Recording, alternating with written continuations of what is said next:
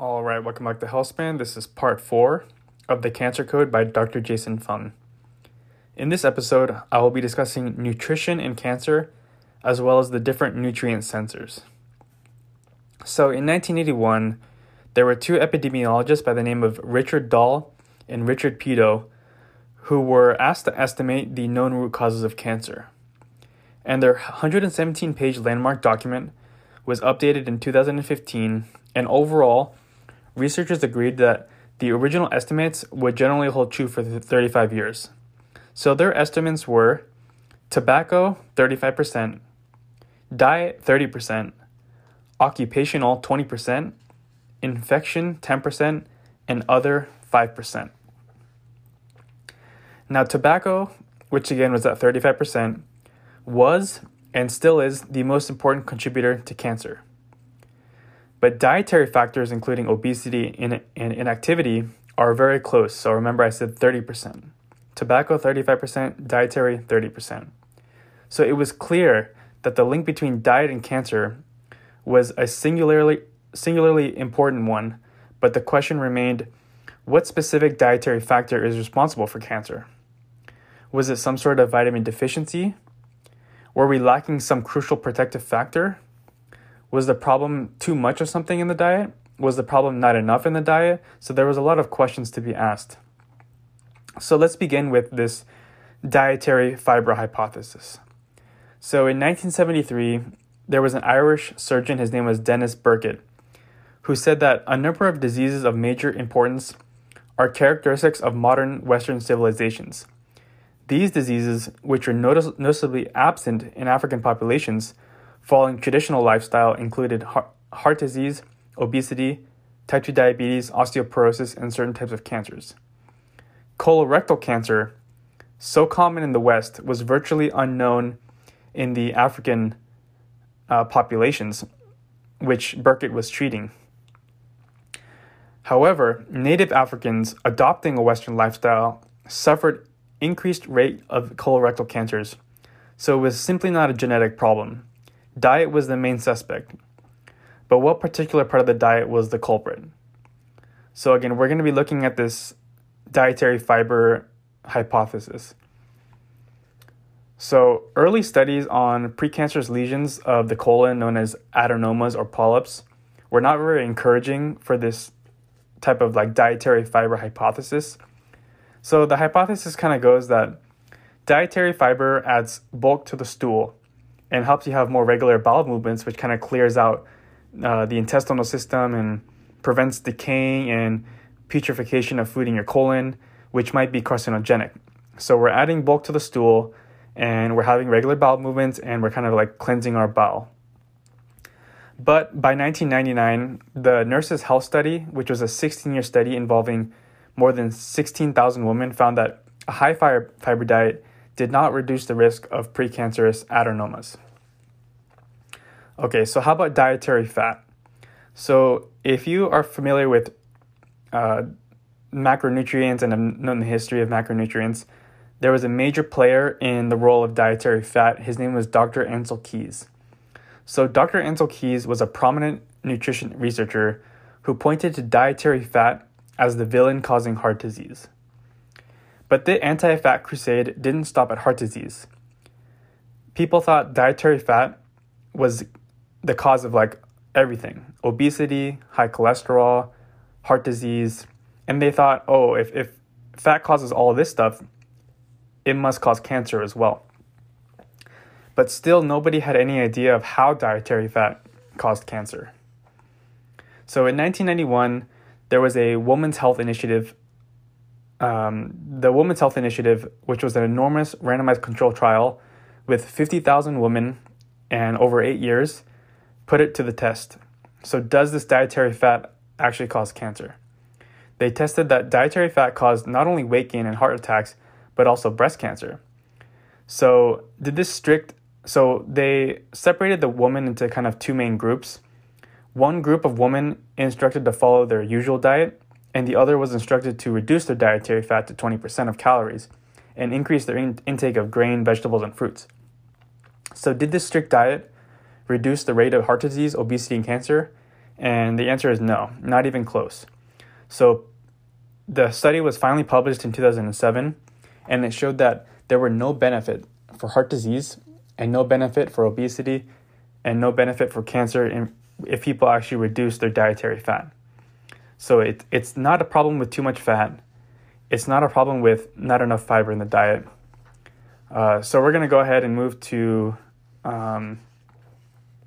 obesity, which, as you will find out, is the problem with all this, is the problem that is causing cancer. So the Cancer Prevention Study, which was a large cohort study in 1982, had 1 million enrolled participants. Now, these participants were averaged age of 57, and they were healthy and free of any detectable cancer at the beginning of the study. And every 2 years, they were tracked to see who had died and why. And in 2003, the data reached a novel and stomach churning conclusion, which was obesity, already a well-known risk factor for diabetes, heart disease, and stroke, also significantly raised the risk of cancer. So again, they discovered this in 2003. Obesity not only causing diabetes, heart disease, and stroke, but increased the risk of cancer as well. Now, specifically, we're talking about breast, colorectal, liver, endometrial, esophageal, and kidney cancer.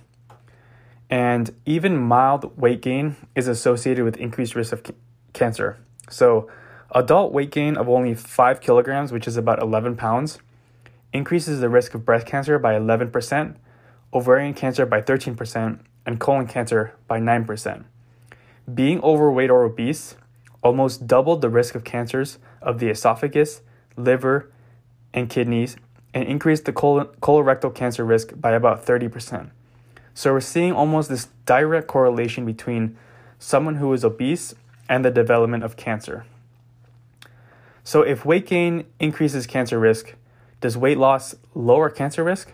So in the 1940s, there was a doctor by the name of Dr. Albert Tannenbaum, who was the former president of the American Association for Cancer Research, who discovered that, astoundingly, carbohydrate restriction alone in mice provided greater protection against cancer than overall calorie restriction. And he concluded that tumor formation is dependent on the composition of the diet as well as the degree of caloric restriction.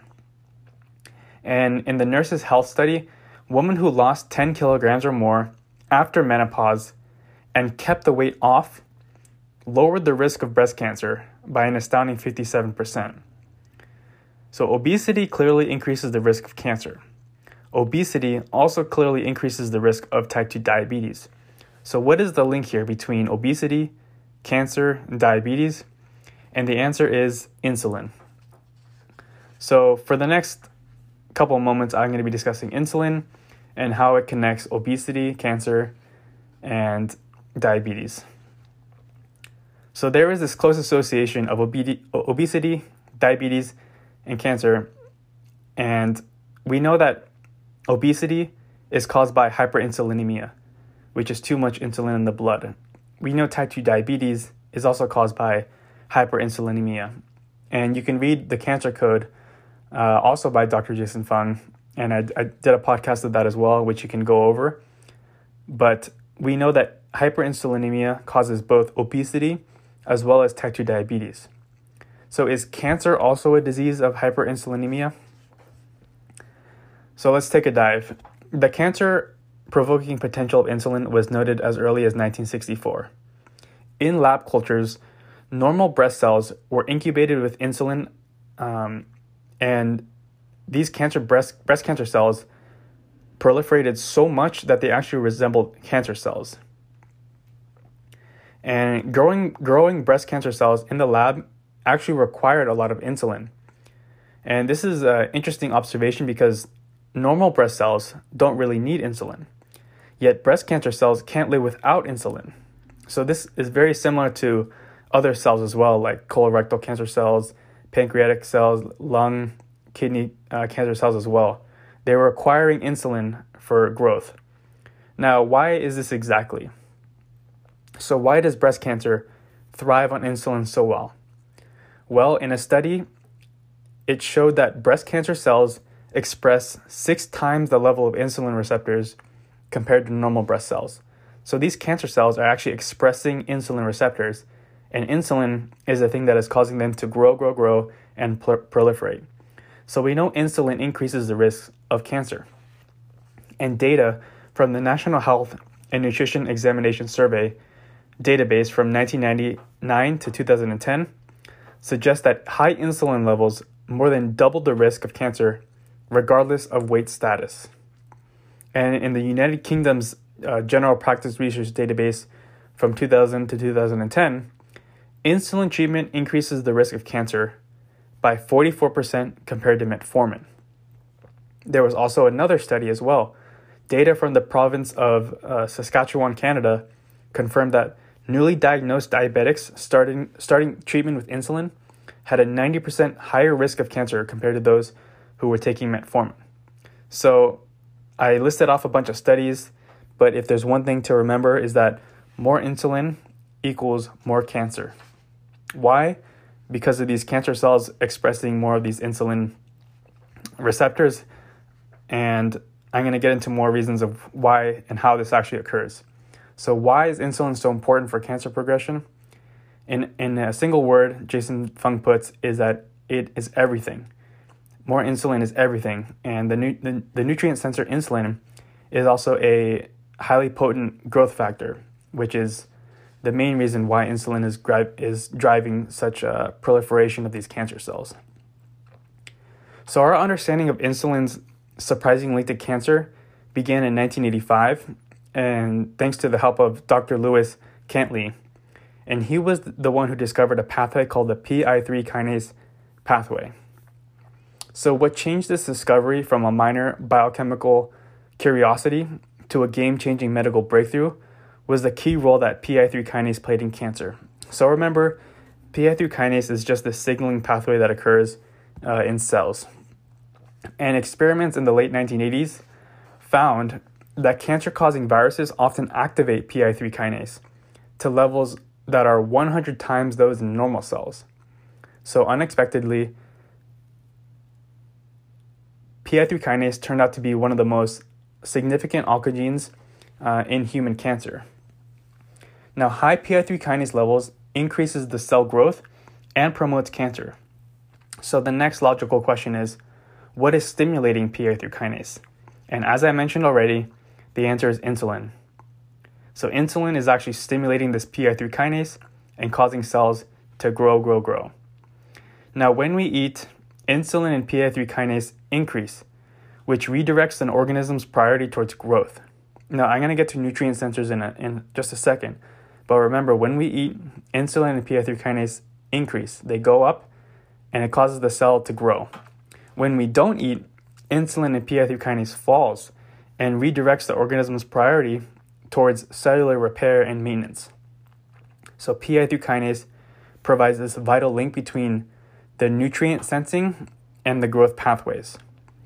Insulin, in other words, stimulates cell growth, which was an obvious implication for cancers.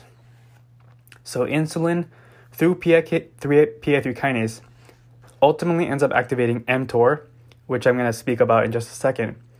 And the mTOR pathway is the ultimate decider of whether a cell is going to grow and proliferate or whether it's not going to.